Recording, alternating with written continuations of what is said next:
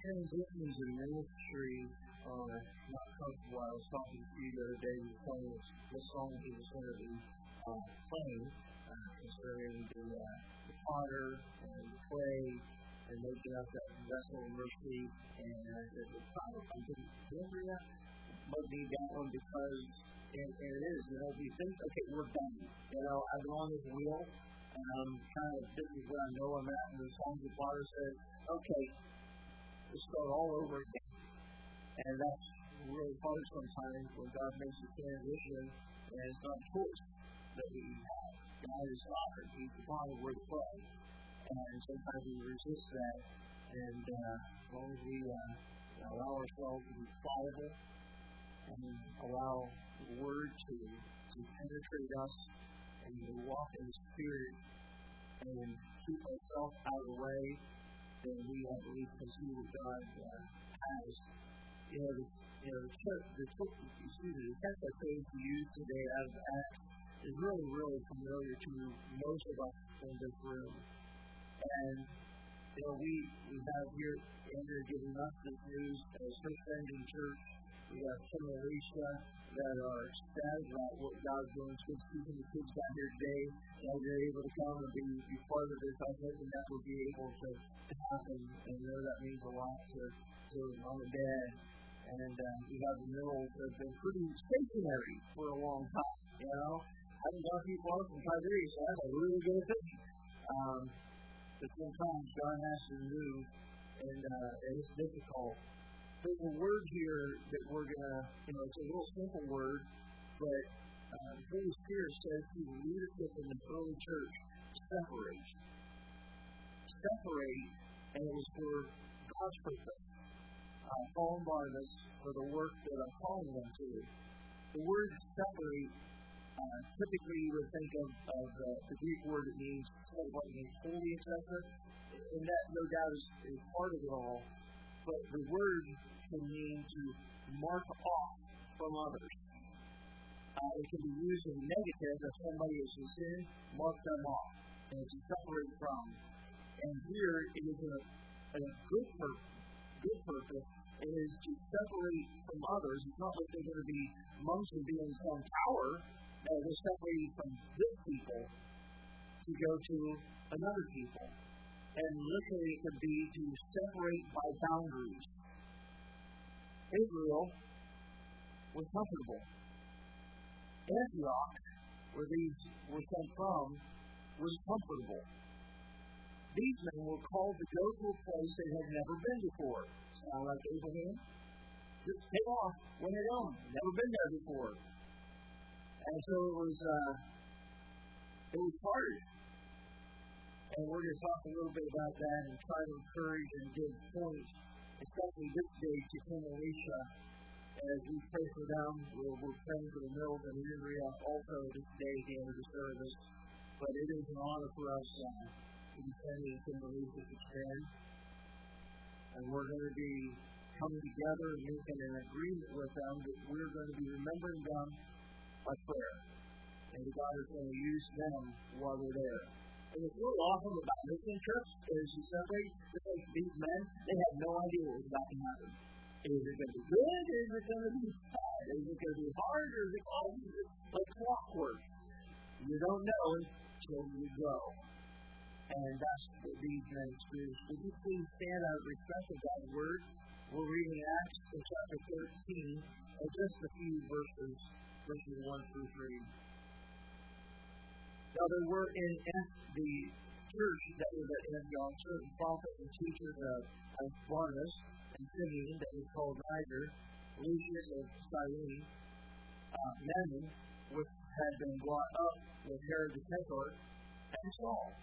Now Saul, of course, you understand, early name for the Apostle Paul. And they ministered to the Lord and fasted, important. And then the Holy Ghost said, separate, and that's the word we talked about. Separate ye Barnabas and Saul for the work whereunto I have called them. And when they had fasted and prayed, and laid their hands on them, they sent them away. And Father, as we enter into your word a couple of minutes, bless the reading of your word. Help us, Lord, with understanding of your word. If there will be one here this day that does not know Jesus as the Savior, this is going to be very foreign to them. And may they, through watching and hearing and listening to your word about these early missionaries and those that we're going to be praying for, that there is a love we have for not only here but the nations, that we will be reaching out to them with the gospel of Jesus Christ, but that gospel is the same here as it is there. That every one of us needs the same message that we are separated to preach. We are separated unto the gospel. And so I pray that you will work in their hearts. They will see your love through us. That as we sacrifice their lives and they begin to separate boundaries, separate from those that they know and love, and they are marked off from this facility and this place, that they're going to see it is because they love you and love people. Bless this time. Holy Spirit, do the job of teaching, and we'll thank you for Jesus' sake. Amen.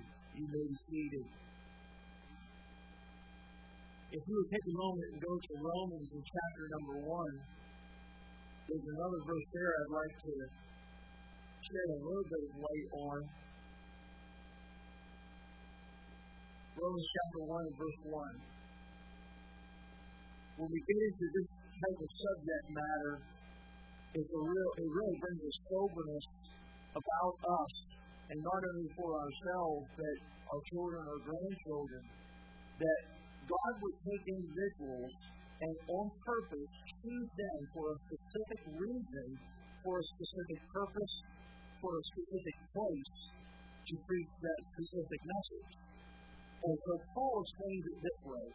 Paul, speaking of himself, a servant, that bond slave, he is the bond slave of Jesus Christ, called to be an apostle, here it is, separated unto the gospel of God. So here, the first thing he says is about his own mindset. Paul says, I am a servant. I am a slave, if you will, in the old language, a bond slave, and it is to a purpose. That I, on purpose, by my own will, I yield myself to be underneath him. That I'm not over God saying, well, God, you need to do it this way. No, it's the opposite. God is telling us how to do it, what to do, when to do. And it is a yielded spirit to a person. And the Lord is Jesus Christ. So that's the mindset. The second thing is the office that he is called to. Called to be an apostle. Now we hold here that these early apostles met certain credentials that we don't have apostles now as they did at this in the early church. Now we have different officers now, but this is one that he is specifically called to, as we have others that are called to pastor or to deacon, and we have our missionaries, our teachers, and things before the list goes on. So there's specific callings and office that people are called to. And then the next word is separated, meaning that they are set apart. And they are separated from the world, no doubt, but it is a separation unto something.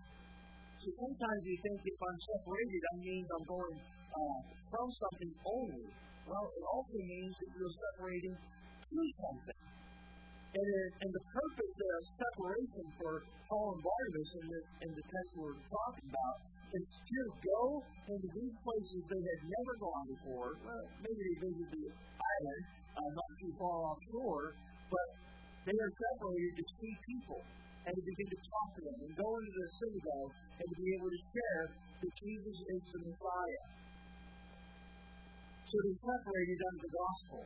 They're separated absolutely from the world, but they're separated to God's gospel. And I want to read that last phrase again. Separated unto the gospel of God. In other words, this storyline that we talk about is not man-made. This gospel is what God created. Matter of fact, you can go back to Genesis and understand the fall of man and God's redemption for man who is fallen. It shows God's love for all of us in this room, in this generation, that God loves you as much as He did Adam and Eve, as much as He loved Paul. You are a focal point of His life, of why He created you, so that you and I would live for His honor and for His glory. For His good pleasure, we are and were created, not for ourselves. So in that light, we are all separated. We're set apart for a purpose, to be used by God. Now, God may not call you to go overseas. And God may not call you to start a church. Or God may not call you to do a specific office. But we are all called by God inside our hearts to salvation. Once we are saved, God gives you. We've been talking about that on Wednesday nights. He has given you, the moment you trusted Jesus as your Savior, He equipped you for a specific purpose in this local church and maybe other local churches. And God wants to use you. And the key is, will we allow ourselves to be put back on that wheel and to be molded in the way and the fashion that God wants us to be used? Back in Acts text, they were told to be separated. As they were separated from some things though. No doubt they were separated from people that they knew. This was who they went to church with, if you will. These were people that they went to, they were hurting and they went to see them. They had an illness, they went to pray with them. And these guys were all active with ministry. And now to pick up roots and to leave. It's not far, but 500 miles is far. When we left Pennsylvania and came here, there were several times that people at my previous church were calling me and saying, can you come back for this? Can you come back for this? One I did go back to early on. There was a man that I would go to the hospital with every Tuesday morning, and we did it for years. And we would stop at Race Diner. I laugh because it's something else. And we would go there, and we have our pancakes, and we have our bacon, and we would talk for a long time, and then we go on. We did that for years. And not too long after I moved here, he went home to do his wars. And I had a really good relationship with him, and so I did go back to that service. And there were others saying, hey, can you come and marry us? Can you come and do this? And I finally had to say no. I can't keep coming back and forth. I'm not rich enough to get one of those private jets. That some of these newer preachers are getting, the full scale isn't quite there yet, I don't know enough, billionaires to get one of those, kinds of things. So it's like I can't keep running back and forth. So it's like I had to, in my mind, I had to help me to say it's okay to say no. And they need to understand it's time for me to separate boundaries. And that's really hard because you don't have that access.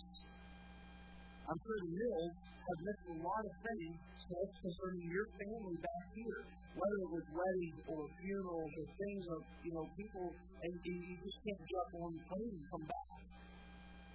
And it's hard because you're here. My cousin that I was raised with, he had a she's in a frog, man. And they found one picture of me. I think probably when I was at my youngest, I might have been old enough to see him and looking out, and so I'm just standing there, and that's goes beside me, and he's sitting forward to me. And so he and I were raised, back junior high. We didn't hang out as much as we used to, after junior high, but he and I were very close. They worked a lot of time together. So he passed away this week unexpectedly. And I told my brother Thomas, the first anyway, I was going to be there. If it was Monday, I was going to take off and head back to that usual place. But the service was yesterday morning, and there was just too much going on with ministry. I had the whole funeral Friday, and I just couldn't get back. And so I sent a letter to my brother late Friday night for him to read on Monday half or Saturday morning for the funeral. And I was praying for the family, my aunt, and my cousin, Brian, and others. And this is the second one that Angela lost.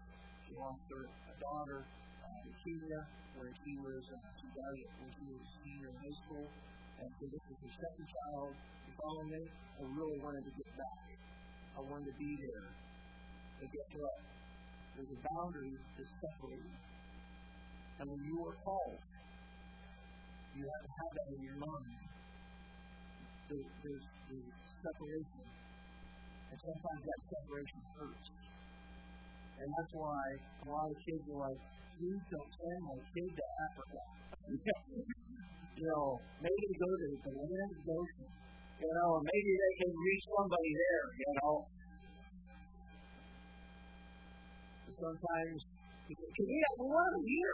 We're blessed. We've got 4 kids, 15 grandkids so far, and they're all within easy driving. We get to see them all the time, and we're at their house or our house, and we're there all the time. But my wife and I know, at any given time, God could call them somewhere else. And then during vacations, we would go see them, And that's part of it, and we know that because we don't want to hold them back, even though it means separation. Boundaries are going to get set, but we're going to love them, and there's always space. There's always, FaceTime. There's always something we can see each other, but still not the same as being there. I'm telling you, this year you're going to go through that. There's going to be times it's like, listen, be there for that one. Even though it's just a few minutes, it's amazing what can happen in just a few months. You're more than a couple hours drive, and it's a different separation. There's a separation from one border to another, and it is amazing the cultural shock that you go through when you cross over boundaries. Those are going through an incredible cultural shock. Matter of fact, anytime you come back, you remember the way it was, and now we're not even close to the same that we were a number of years ago. It's just like, what is happening to America? Y'all are weird. And I can say that because I'm here. Ryan up in Canada, he all kinds of say, we're watching what's happening down there, and we're like, in Canada, we're like, what are you people doing down there? It's crazy to see the mindset and changes. And so there's these cultural borders that you all are going to cross. Unfortunately, Ken and Alicia, they've been in Japan. They were stationed there for a long time. But there's going to be changes. And there's, your environment is totally changed. And what you're going to be doing there is totally different. And there again, so when we had the Reddies in our house a number of years ago, this is India, and we were there, and finally he said, "Put up your something. How did you eat so early?" I'm like, "What are you talking about?" He said, "We don't eat until 8 o'clock at night, and then we go to bed." He said, we're not hungry. But then we're ready to go to bed, and we're like, we're really hungry. So we're like making meals at 7 o'clock so that they can eat at 8 o'clock so that they can actually get a good night's sleep. So that's my ice cream time. You know what I mean? That's my culture. Not so much anymore, but so we're thinking, I'm going to have a nice snack before I go to bed. That will put me in the La Land. They're like, no, we want a big meal. It's a cultural thing. It's amazing how those little things can really throw you off. And it changes things. But you have to become as the Father puts you under the wheel. You have to conform. And you change to cultural ideas. And you're going to be going through, who knows where, what God's going to do, but there's going to be some kind of change that God is going to be doing in your life. And just be open and you've done well with all the trips that you have gone, the places you have been serving, and I know God will do the same thing when you're there. The family we love was separated from, and that's not just church family, but that's also your immediate family. It is a transition, a change from that which is familiar to that now which is not familiar. Have you gone to Chicago lately? Oh, crazy. So I had to go there for my shot that I needed to go to do the shot to get out of here in 2 weeks. And so there's a shortness of this shot.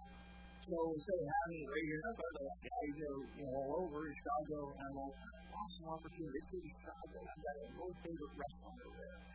So Chris went along with going through, and so Chris and I went to Chicago to the training and had a cultural shock. And then you get into Chicago, and you start walking around, and we found this, I think it's called Pete's Coffee Shop over there. They don't do coffee. And so I'm in there getting some coffee for my and everything, and I just love to sit and watch people. Okay, I'm weird, maybe, I'm sorry, but it's of all walks of life. And you can see those who want to blend in by their dress. There's others that don't want to blend in with their dress. And there's so much the way they communicate, the hustle and bustle. I mean, it's like there's a group of people walking right at you, hundreds, and you have to cut across them, and some are trying to cut across, and they don't care. They'll just bump into you, they'll just give you an elbow. And I'm like, excuse me, we don't do that in the big land of Goshen and Elkhart. We're actually polite, and we say, excuse me, I need to get through here. There was no one talking. So on the train, we're going, and I'm watching, that's happening here too, but there was not one person that I saw talking to another person for an hour and a half. They all had their phones, earbuds, let the world go away. I don't want to talk to anybody, and don't make eye contact with me. I did that with this one person. They're like, you don't make eye contact in Chicago. We're probably in Gary. You definitely don't make eye contact in Gary. So we're going through this, watching it, and so the guy in front of us didn't have his budget I saw, and Chris and I, we're talking, we're laughing, we're talking stories, we're talking about ministry and what God's doing, and all of a sudden I saw in front of me this guy with earbuds in, don't want to hear. And I'm watching this and I'm thinking, there are the people that need reach. I don't understand the way we have a camaraderie in this fellowship and things we have in common and the things that we want to do together. And culture is a huge thing. I don't know, those who I've been around, I love the culture that you folks have stepped into.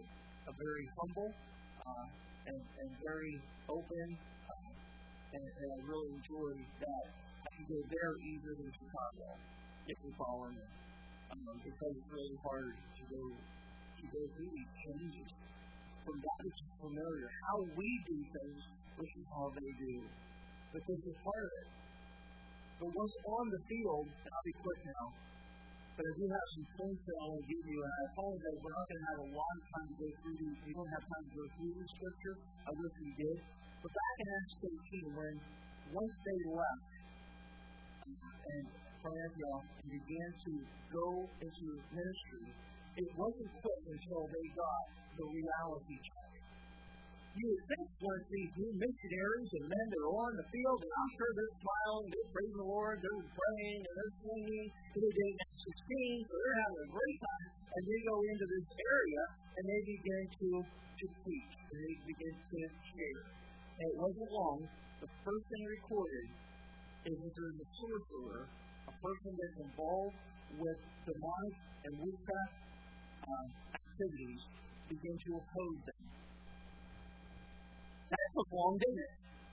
So like, okay, you want to do something right, you want to do something for God, get ready, because the devil hates you. And he's going to get his leaders right involved, and he is going to try to make it stop.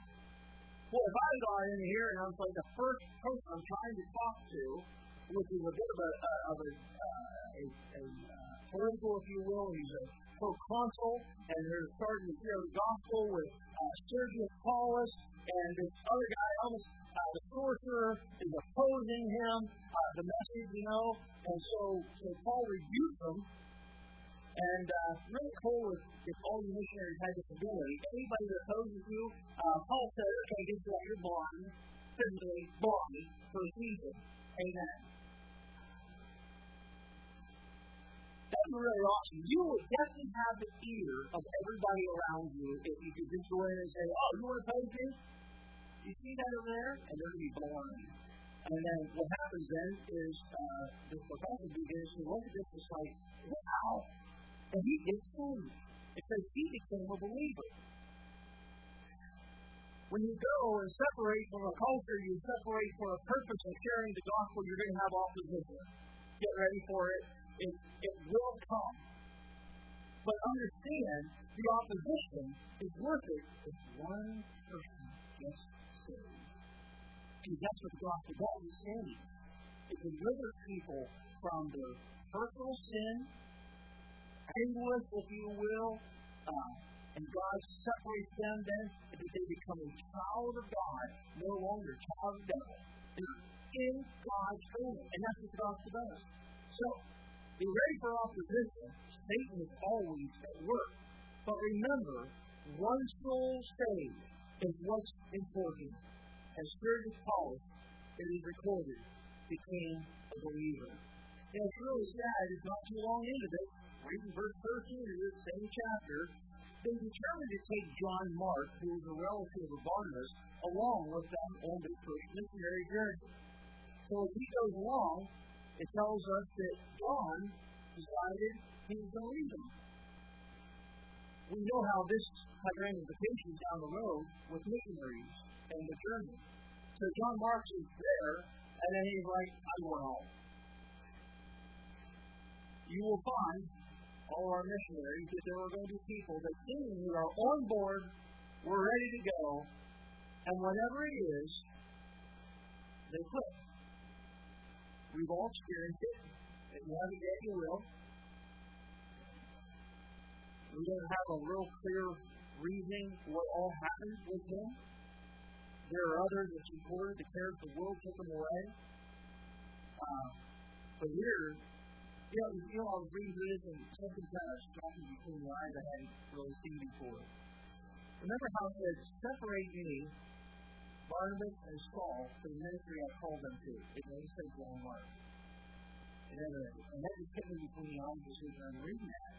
And yet they determined, we're going to send him along too. And guess who quit? And by the way, John Mark was incredibly used by God down the road. Incredibly. Matter of fact, Paul is down the road. He's like, hey, send him. Man, this guy's necessary for the ministry. He's a really good guy. And I wonder, is it possible that sometimes we do things and we get ahead of God? Maybe we're not stuck with him? And I'm still looking that out. See, what all some others are thinking on that. But he went, and he quit. And there are times that you're going to have personal problems. There's going to be conflict even amongst good Christians. You say Christians don't disagree. Well, here in the real world, there is a lot of conflict and different ideas of how to do it, when to do it, etc. Matter of fact, the next missionary journey in chapter 15, Barnabas is put to say, hey, let's take John Mark again. And Paul's like, why? He left us the first time. Well, how are we going to do it again when the building gets fired? First time he gets beat up. The first time he gets robbed. The first shipwreck we go through. The first time the money is stolen from us that was supposed to go for release to somebody else. And the first week or two that there's nothing to eat and there's fasting going on, not because we wanted to. We're just starving, he's going to quit again. No, we need to take him. Barnabas is known as the encourager. He's trying to bring him back. And Paul is saying that this mission is not a time to disciple the leaders. It's time to disciple the lost. Bring them to Christ and teach them. Teach word as we learned in Sunday school today. So they divided. They went separate ways. But that doesn't see it. The team that was once united is now divided. And Paul determines to take Silas with him on the next journey. Brother takes John, and they go on their merry way. And then we'll report about their journey. But everything we see that Paul and Silas now go through. Incredible time when churches will get planted, people get saved. Awesome time. Because I also mentioned persecution. So when you go into another culture, you realize they don't hold always to the same laws that we do. Not even close. My biggest change to me, at least, was when we go into Venezuela and we go into the Amazon and we go in the middle of nowhere and they drop you off in a plane and they're like waving the plane goodbye. See, I hope you're alive. We'll come back. You know, it's like they're a law to themselves. They don't have policemen. They don't have lawyers. They don't have a post office. I mean, they don't have anything. You're in the middle of nowhere. And you're just there like, here we are. Yay. I hope they don't get like torches and, and arrows and spears and decide to take us out right now. I was like, this is scary. Because if they killed you, it's not like anybody cares. You chose to go there. But I have my rights. We're not in America. You can't call that lawyer that's on that billboard. Because there are no billboards. There's nobody to call. You're on your own, baby. And there are times that these men encountered that. They were underneath the magistrate, whatever they said. So they healed this woman who's being possessed, and sure enough, those who were making money off of her marketing have Paul and Silas thrown in jail, beat them, and throw them into the inner jail. And we know the storyline and how it went. We know how they were able to reach yet another man in Philippi, and a church is established. Here's the book of Philippians, and God established the church. So is it a big church? Probably not. Probably a handful of people. But that's as much of a church as another. Because God isn't worried about numbers. Man does. So, I do have one last verse. Let's go to Acts 15 with me. Acts 15. The council is getting together about what are we going to do with all these Gentiles. Because these bacon lovers are getting saved.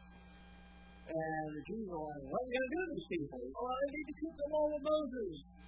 And those of you who know the storyline know how it goes. But I want to highlight verses 25 and 26 how the church council looked at Paul and Barnabas. Look at verse 25. It seems good unto us, being assembled with one accord, to send chosen men separated, right, unto you with our beloved Barnabas and Paul. Notice this phrase, men that have hazarded their lives for the name of our Lord Jesus Christ. They knew these men may never return. We may never hear from them again. They may be giving their lives for the sake of the gospel. And that's how we see those who go out. And there are times that there are going to be hazards. Paul said, pray for me because not everybody has faith. So in other words, when we go to places, they're not a bunch of believers. And they may not like us. So pray for us to be delivered from these men. So we understand as you go from Malaysia, as you head to Canaan, we're going to be praying for you. And this, brief outline, has given us a little bit of how to, as a church, to pray for them as well as all of our missionaries.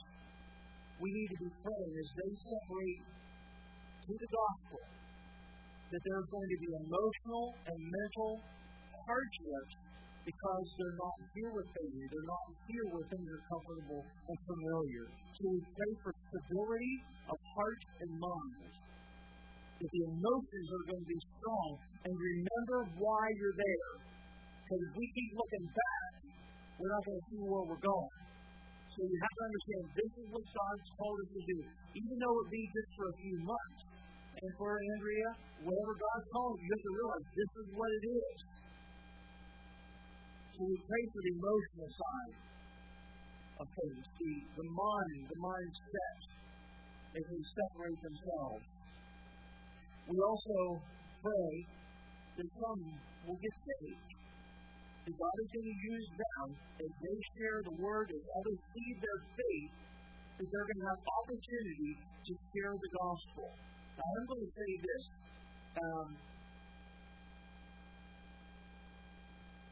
We know that as a missionary, as you go in, you need to begin to reach out and develop relationships. And those relationships, as you have meals with them, as you get to know them, you go to coffee shops with them, all these things that you're interacting with them, I go to people's work, I've done all kinds of things in order to get part of that person's life, to win them to Christ. But there has to be a point, at some point, that they need to hear truth. That they actually hear Jesus saves. Guess what? They're on the timeline. That's not even close, right? Is that even remotely close? It was close. It's still not right. That's why you won't hear me saying any Hebrew word from the pulpit. Have you noticed that? It's because I've been into Israel and I've realized you need to say, hello. So it was supposed to be said, so I don't want to hurt the language. And so as you share, there has to be a place where you sit down and say, listen, we really have developed a good relationship. We got a lot of things in common. Because I share with, and one guy said, yeah, we just share with them why we came. Well, that's, you know what I'm saying, well, we're just here as missionaries, and we want to help people, and it's like, no. You're going to tell them, listen, Jesus saves. They need to hear the Messiah came to this earth and he died on a cruel cross to forgive us our sins. He rose again 3 days later. So my point is, you can make lots of friends, but if they die without hearing the gospel, you've been an enemy to them. You haven't helped them in eternity. You say, but they might turn from you. That's what they did in the book of Acts. When they heard the gospel, many were mad. How dare you talk about a resurrection? They were mad about that, laughing at them. The gospel is offensive. It truly is. I've had people many times at a funeral or something walk out when I start to give the truth. As long as I'm talking about the eulogy, the deceased person, talking about the stories, that's fine. If you start talking to me about eternal life and sin forgiven and Jesus dying, I'm out of here. It's offensive here now, too. And we understand that. Because I am not ashamed of the gospel of Christ. For it is the power of God unto salvation to everyone that believes, to the Jew first, but also to the Gentiles.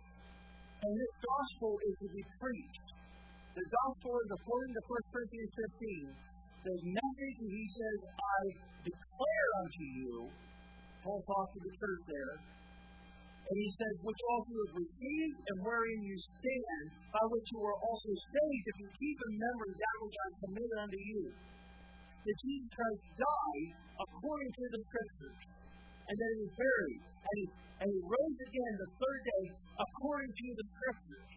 That must be proclaimed, or we're not doing what we're called to do. There has to be this Jesus loves you. Jesus came to save you. He wants to have a relationship with you, and He wants you to be in heaven with Him and part of the kingdom one day. That's the message. We pray that God is going to use you to reach. I was talking to one missionary. They were getting ready to leave. It was years and years ago. So I'm interviewing this person, and I'm like, okay, so tell me a little bit about your gift. Tell me about, your call to ministry and everything. They went through for, and shared everything. And I said, can I ask you really just a simple question? Have you ever met anybody to Jesus Christ? And he said, no.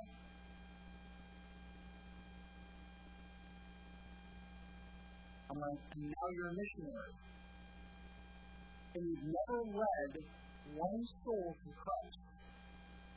And you're still going to be a missionary. I think missionaries, according to Acts, would be like we're sharing the gospel. And, you throw enough seed out there, surely somewhere a blade of grass is going to come up. You know what I'm saying?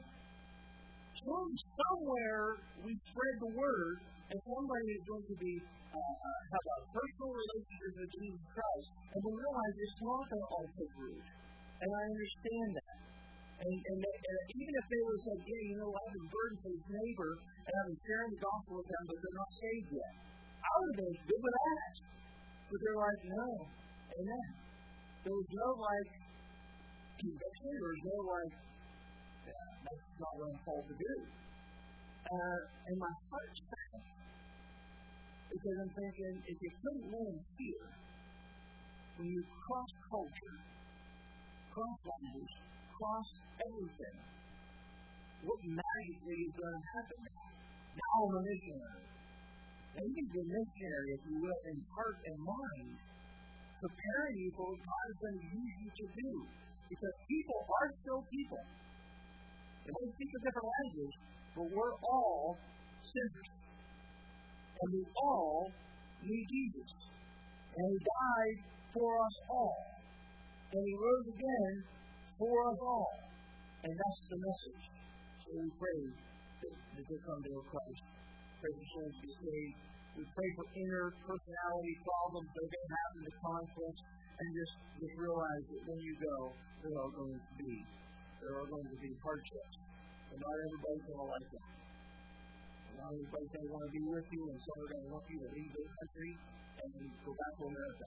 Take that message you have back there. And so with that in mind, we will do a few of the things that I want us to think about for these places that go, and that we will be behind them. Because they're going to need money might get into the field, but there's people there.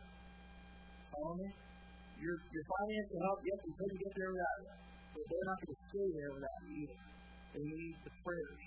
What the mills have gone through with even since we have moved the embassy, the threats that you guys are putting in the form of emails, it's constant hardship that you folks are in. And I love last time we were here sharing about people that are coming to Christ. This is after you guys. We're really blessed to be part of your lives, and we're thankful for Andrea. We are thankful for you, young lady. God's going to do big things. And today, Kim and Alicia, what day you guys head out? Thursday, right? You flying out? Just a couple hours flight, you can, right? And Ted Blackett, he goes there all the time. He's scared, but you're going to do well. God's going to help you. And after the brief presentation we're going to have here, Kim and Alicia are going to come up and just share a couple of their thoughts. And then after they're done, I'm going to be asking the deacons, Dave, Pastor Nate, and we can come up. We're going to have Andrea come up. I'll ask the Mills to come up.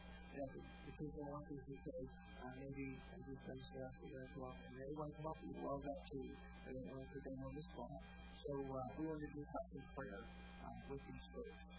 Father, your word is powerful. It penetrates way inside of us. And we always think, how can that happen? And it does. You reveal yourself through your word. You reveal your plan for us through your word. You show us who we really are in your word. So, Lord, here today we talk about Jesus Christ, you, and how you came. You gave your life. You became our Redeemer. You bought us with your own precious blood. And now, Lord, I don't know every part that you do. If there is someone that haven't put their faith in you as their personal Savior, may they communicate with you now, may they pray and call on you. So I can say myself that you can both help, work. May they see grace so beautifully. But as I ask you, just for a moment, if you think that's for us, maybe go to church or maybe start, I don't know where you're at in life. The question is, have you personally believed that Jesus came and died on the cross for your sin? He rose again 3 days later, and you can't save yourself. You can't wash your own sin away. It doesn't work that way. You can't. Dirt can't cleanse dirt. Only holiness, that is pure and clean, can wash away. And that's what Jesus Christ is. He is the pure one that expects to do for you. He does it for you. And so if you believe in Him, call on Him, He will save you before you are. That's what we're saying. Whoever calls on the name of the Lord will save us, as I promise you. But what do I say? Well, let me help you with that. If you're unfamiliar, let me help you in what God would want to hear from you for salvation. It's all based on 1 Corinthians 13. If you say that, dear God, I do know in your life that I understand. And I know I cannot wash away my own sin. So right now, Lord, I call on you to wash it away through Jesus Christ. I believe that Jesus died for me. And when they put him in the tomb, 3 days later, he rose again for me. Thank you for doing the work for me. For now, Lord, from this day forward, may I follow you. May I be your servant, Lord. I want to learn about you. Help me to grow in you. If you prayed that, we are so excited for you. I remember I was 19 years old when I prayed something like that and by Christ in my heart. And it changed everything. And so we want to rejoice with you. Please let us know after the service of your decision. Let's sing together.